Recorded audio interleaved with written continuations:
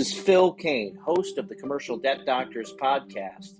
And on today's podcast, we are very excited to have Phil McNeil, co-founder and managing partner of Farragut Capital Partners. Operating out of Washington, D.C., Farragut Capital Partners is an SBIC mezzanine debt and equity firm that invests in companies whose revenue is roughly $10 million to $100 million.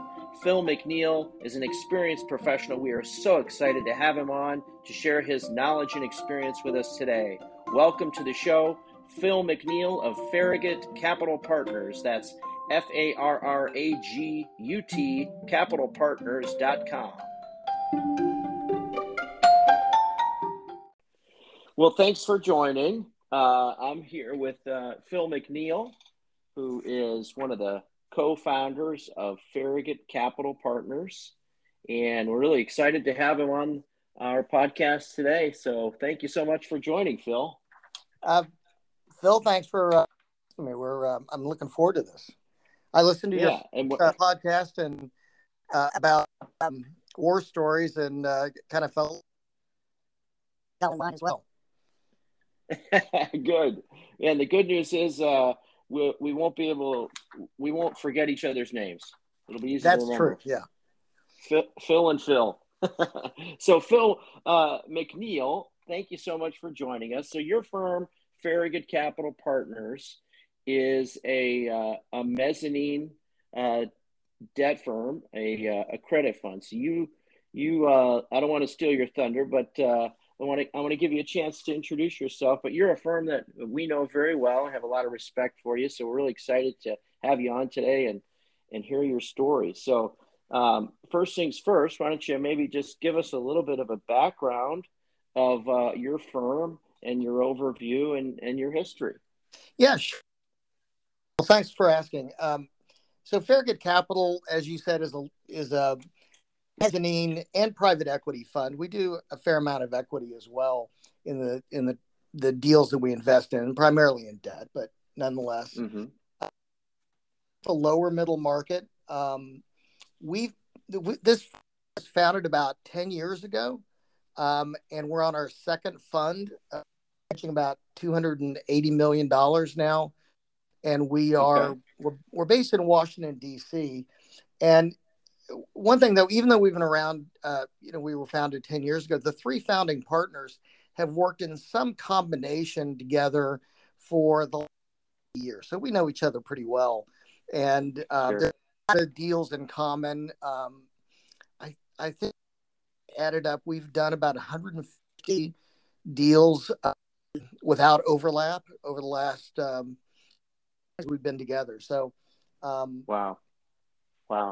That's a lot. In this fund, and in this 5 investments, so fairly diverse. For folks not in the deal business, that's a lot. 150, because each deal has its own. You could write a book about each deal, so that's like a library full. And I got to tell you, they come around. You start seeing similar deals, and that's sort of a benefit of being around for a while, is that you know a little bit about a lot of things. So a new deal comes in, and you sort of hit the ground running in the way you analyze the deal. So when did you found Farragut? It was 10 years ago. It was 2011. We had actually been a non-level mezzanine fund before that. Decided to go to the SBA, get an SBIC license.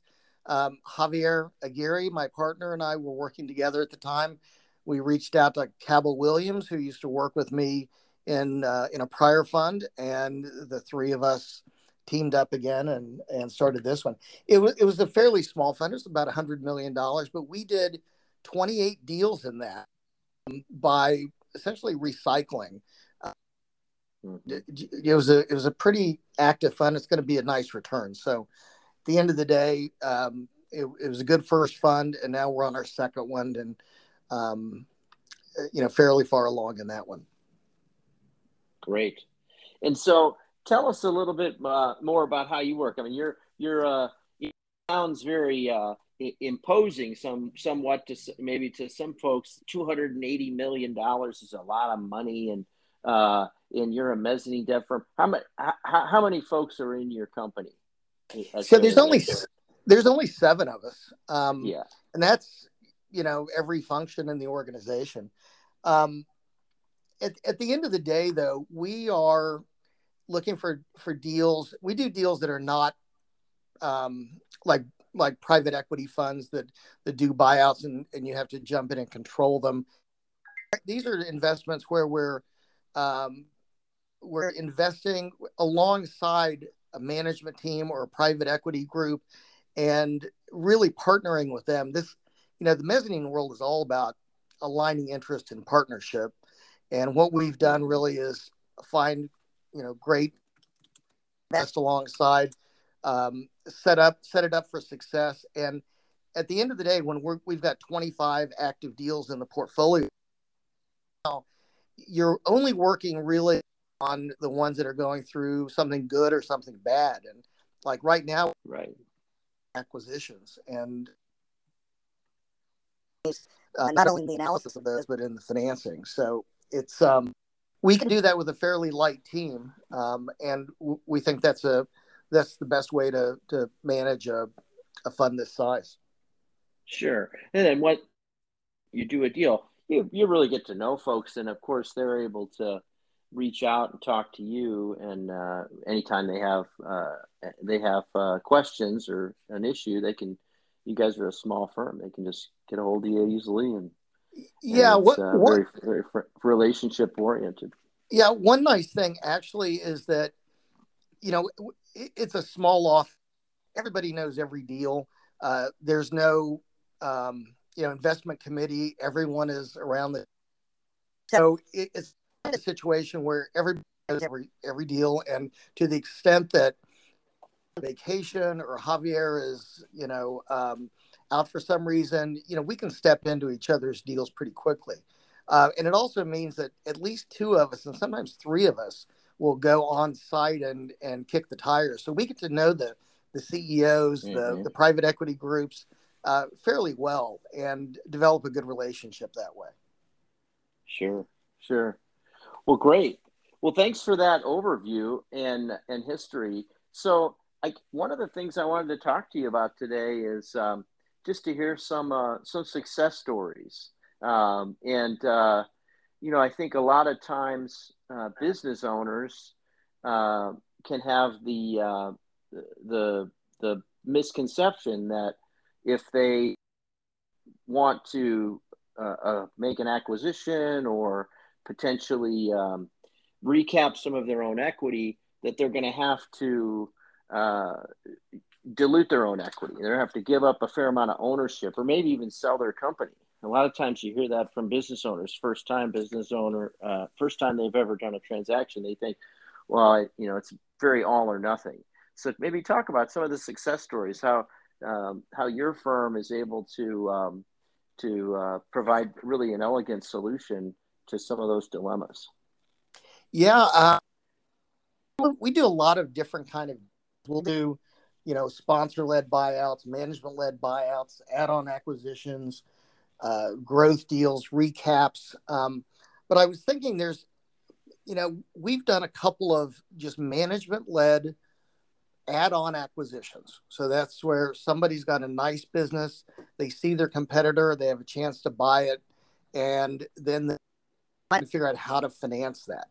The thing about mezzanine is it's long-term capital, because it's not like the bank. The banks will lend you money and they're kind of fussy in the sense that they want it back as quickly as possible. We're that next chunk of capital that doesn't really have amortization. So it's in there for pretty much the life of a transaction until 5 years or something like that, till the next event happens. So we did a couple of deals. Both of these were management-led buyouts of an existing buying a competitor. And the first one was kind of interesting because it was it was out in California. It was run by just a dynamic CEO, very strategic. It was in the telecom business. He was buying someone he knew, and it was buying a competitor. It was actually a little bit different business. It was a CLEC, but nonetheless, great opportunity. And what we did is we came in with some debt behind the senior debt that didn't amortize, and then we put a little equity in as well. So what ended up happening is they make the acquisition. This is a success story at the end, but at the beginning they stumbled out of the gate. And it was good that there was mezzanine there because it acted as a bit of a shock absorber to the senior lender. They didn't panic, as the acquisition work out. And then because we developed such a good relationship with the CEO, we could be his sounding board and counsel him as best we could as to what to do next and how to focus. And at the end of the day, Sure. he drove that company to, high level and sold it at the kind of now turned into just a big win for everybody. And that was a good scenario. Mezzanine was there to really help bridge that gap between debt and equity. When and that brings up a couple of interesting points too, because you mentioned how and that's something we hear often from business owners that they it's kind of lonely. So you were out not only providing him with capital, but you're able to provide him with some good counsel and stewardship. Yeah, and it kind of goes back to all those deals that we've seen before. We generally attend and observe and participate in board meetings, and for that matter, every time something important happens. So if an acquisition opportunity or divestiture or whatever it is, we're in the discussion. So we've seen a little bit of every scenario, and we can bring that to the CEO. CFO sometimes as we're working with them through the transaction. And at the very least, you're right. I think CEOs sometimes have a lonely position because they need to act as a leader, and leaders can't be wishy-washy. But at the same time, you really need to kind of talk through all the scenarios, all the things that could go right or could go wrong, and we do provide that, I think, for a lot of these smaller businesses. Yeah, and you also brought up another really good point that which is the flexibility that you're able to provide truly flexible solutions. Meaning, it could start out maybe you're having a conversation about debt only, and then it pivots into debt plus some equity. So maybe talk about the flexibility that you have being a small firm. Right, and we can do just straight debt deals as well. Another very similar scenario where a man bought another company, and this was in the actuarial business. So these guys are kind of naturally risk averse. They thought, well, we think this, you never know. So why don't we put in some of that sub debt to give us real comfort that in the first year or two or three that we can get through this and not have to worry about something that goes wrong. So we could be flexible in structuring it that way, where it's just a straight debt investment. Sometimes it's debt plus investing in some form of equity. And that's kind of nice, because aligning yourself, and remember I said early on, a big of what we're trying to do is align our interest with management. That's a good way to align interest. If we're all rowing in the same direction, the equity grows and all of us have a good outcome. So a fair amount of that as well. Sometimes we did a deal where a management team was buying out a business. They didn't really have enough to end up a majority of the business. So we stepped in and bought a majority of the business, doing it through a lot of sub debt, a lot of equity, and let them roll the small amount really of value that they were rolling kind of in closing bonuses into into an equity position. That company grew over 7 years and just sold, and everybody's very happy about it. Those are the kind of things you can do when you're looking at a unique deal and trying to find a unique solution. I will say, out of all those deals that we've done, there's very few that are exactly the same. The split between debt and equity will be different. Rates will be different. There'll be sometimes variable rates based on leverage or something like that. Lots of things that we can do in a transaction to make it work for the business owner or the private equity group. Mm-hmm. Yeah, that's, I mean, tremendous flexibility, especially when you think of, the paradigm of kind of the traditional paradigm of going downtown to the bank, to try to get a loan, and or hiring a business broker to just sell your company. It sounds like just a variety of flexible options in between those two. Right. Is a good name for what we do because it is kind of in the middle. It's right. If you think about it in its purest form, it's sort of at the first dollar after everything the bank is willing to do, all the way to the last dollar before equity is required. So it's that chunk in the middle that it gets a medium return. I mean, this is kind of interesting too, because we're not like either a private equity or a venture capital firm where we're trying to hit the ball out of the park. We're really a singles business and hoping once in a while to leg out a double. And the way you do that is be consistent. We don't typically lend at high leverages, so you're not putting your company from what happens from a recession or something like that. I mean, we really didn't have after this last the COVID event. We didn't really have anything that blew up. We had scenarios where we had to work with companies, and we did, and in general, very well across all of our portfolio. So part of it is kind of being smart going in, and are willing to put in a little bit of equity, so it's not as levered as maybe an owner might want it to be, because in general they never think things are going to go bad. So yeah, well, that is a really important point. Yeah, to drive home that the mezzanine asset class, this is very different than, as you said, a venture capital firm, or maybe some of the reputation of some equity owners, where they're going to want you to they want you to double the size of the company every year or something. Or maybe venture capital, you got constant pressure to grow and achieve outsized returns. Of course, if that happens, that you'll be happy, but that's not the focus of your asset class, and that's not the focus as once you do a deal. Right. I don't think of it as a high risk asset class, because we're trying to mitigate risk. We love growth.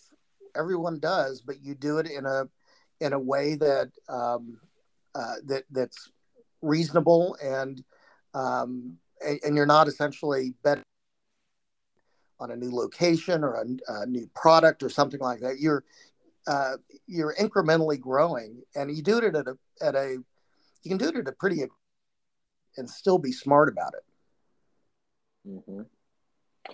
Yeah, and that's great. And then that's a good kind of segue into because of that flexibility and relative patience that the mezzanine asset class with, it kind of dispels some of the myths that some folks might have about mezzanine lenders, meaning that and one of them I know would be that if there's they have a bad quarter or a bad month, or maybe there's a seasonal aspect to their business, or something like we had where a global event like COVID or some type of macroeconomic concerns, that you're going to be really unforgiving or freak out, so to Yeah. speak. Yeah.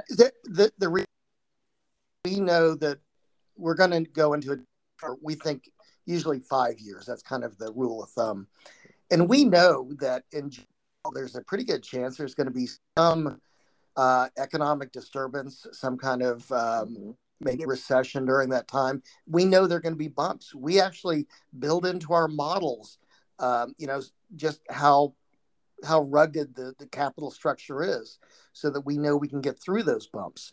So focusing on are the things outside of that problematic. And another thing is we really don't have a ton of let's call it power, because remember, we're subordinated to the bank, so it's not like we can loan to own.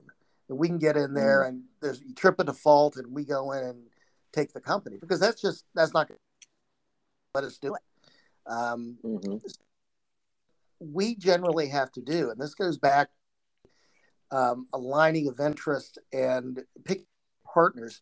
We have to rely on our I guess powers of persuasion to have a conversation with owners to try to figure out what to do. And we generally are working side by side with them. I can't really think of a scenario where we've been cross with a management team and had a bad outcome like that. What we're generally trying to do is to work with them and get an outcome that all of us are happy with. And remember, we've got 7 people. We can't control 25 deals. So what we're really trying to do is leverage the relationship and talent of the management team, so that so the company ends up with a good outcome. And then, yeah, absolutely. And then talk about how not only relationships are important in your business, but reputation, right? Yeah. So it's interesting. We see deals from so individual management teams. We've had the same manager come back to us, from Cabell and I's old days back at our old firm, come back and do another deal with us. Part of that is because they know who we are and how we operate. So it's a small community. If you were a bad actor, you could, you're not likely to see a lot of deals. Folks like you, I mean, Rush Street is, if we had a bad rep, you're going to tell your clients, hey, listen, maybe they're in the ballpark on pricing, but I wouldn't go with these guys, because I'll tell you, last client of mine. So I think, first of all, it's not constructive. Word travels pretty fast.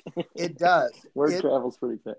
It's not constructive for us to do it, one, and two, it's a short-term play. The other little side thing is that we're what's called an SBIC, Small Business Investment Company, and we're a licensee of the SBA. So basically, the SBA is like one of our limited, one way to think about it. Right. They're looking out for the small business as well. If they came and saw that we were doing things that were, out of bounds, our license. So we're constantly trying to be, handle things in a way that is for the benefit of for the company, really. That's where we all have an alignment of interest. That's great. Well, Phil, one other question I had, just how, being a small firm, and I know, having worked with you guys, you work really hard. How many deals do you, on an average basis, on an average year, how many deals do you review? And then how many deals are you looking to work on and do each year? Okay, well, that's kind of interesting. We will see somewhere between 400 and 600 deals a year. Now, some of those are immediately, they don't fit. They're right. Something that we can't do. They're non-U.S. component or something like that. That some that we just can't do. So you take pre-revenue, yeah, too they haven't small. had any revenue. You know, our revenue target is kind of 10 to 100 million, EBITDA level of 2 to 10. So, you know, there's this side there. So throw those out, and then we'll review them. Everything that comes in, we talk about in our Monday morning meeting. We decide what to move ahead on. And a lot of times it's just, hey, let's learn more about this. This is interesting. So we'll have a call with the investment banker or the CEO and a little bit more. And eventually we get to the point where we issue a term sheet. And we issue maybe about 25 of those each. And of those, we'll close, I think this year it'll be, so if you do the math, we've done 45 deals in 10 years. So that's 4.5 a year. I think we're doing more now than we used to. So I'm thinking kind of 6 or so a year. And that's about how that's kind of how the funnel works. Mm-hmm. Okay, great. Well, Phil, I think we'll maybe start to wrap it up there. In conclusion, thank you very much, Phil McNeil, Farragut Capital Partners, for joining. And I would say, in summary, what I've heard you describe as the mezzanine debt class in your firm is a really provides a lot of flexibility and creativity for business owners in the lower middle market, small to medium-sized businesses. You're not hard to work with. You're relationship focused. You're pretty forgiving when the company has a bad month or a bad quarter, and you're not. You don't have the time or the inclination or the structure to really mess with the ownership of a company. That you're there for the long haul, and you're really providing a valuable, flexible solution for businesses. And you've been doing it for a while now. Yeah, we have, and I don't see stopping anytime soon. This is kind of a great job because you get to see so many different kinds of companies right at the most interesting time of their, their life, and so it's it's one of these jobs to work to every day. That's awesome. Well, so nice to be with you today, Phil, and spend time with an old friend, Phil McNeil from Farragut Capital Partners. You can get more information about their firm at farragutcapitalpartners.com. And we will look forward to talking to you again soon. Thanks for spending some of your afternoon with us. Thanks, Phil. Thanks for having me. Enjoyed it. All right. Have a great day. Thanks, everybody. Commercial Debt Doctors is a podcast dedicated to helping businesses and business owners to achieve their financial goals and help unlock the best and most advantageous ways to use debt to capitalize your business. We are based in the United States, which is home to the most robust and mature debt capital markets in the world. Each week, we will feature industry experts, lenders, accountants, attorneys, bankers, private equity professionals, and business owners who will share their real-world experience with us. We will all get the benefit of their shared knowledge and experience and use their lessons to make good decisions and hopefully avoid making bad decisions related to financing and capital. Today's podcast episode of Commercial Debt Doctors is brought to you by DiscountCatholicStore.com. Please visit DiscountCatholicStore.com today to receive some free promotional information. Your home for all authentic and hard-to-find Catholic gifts, rosaries, medals, amulets, prayer cards, Bibles, holy water, seasonal items, and much, much more. Our good friends at www.discountcatholicstore.com are really the best. They really care, and they are here to serve your needs. They provide amazing customer service and are genuine and authentic followers of the Catholic faith. Please visit DiscountCatholicStore.com today and receive your free promotion.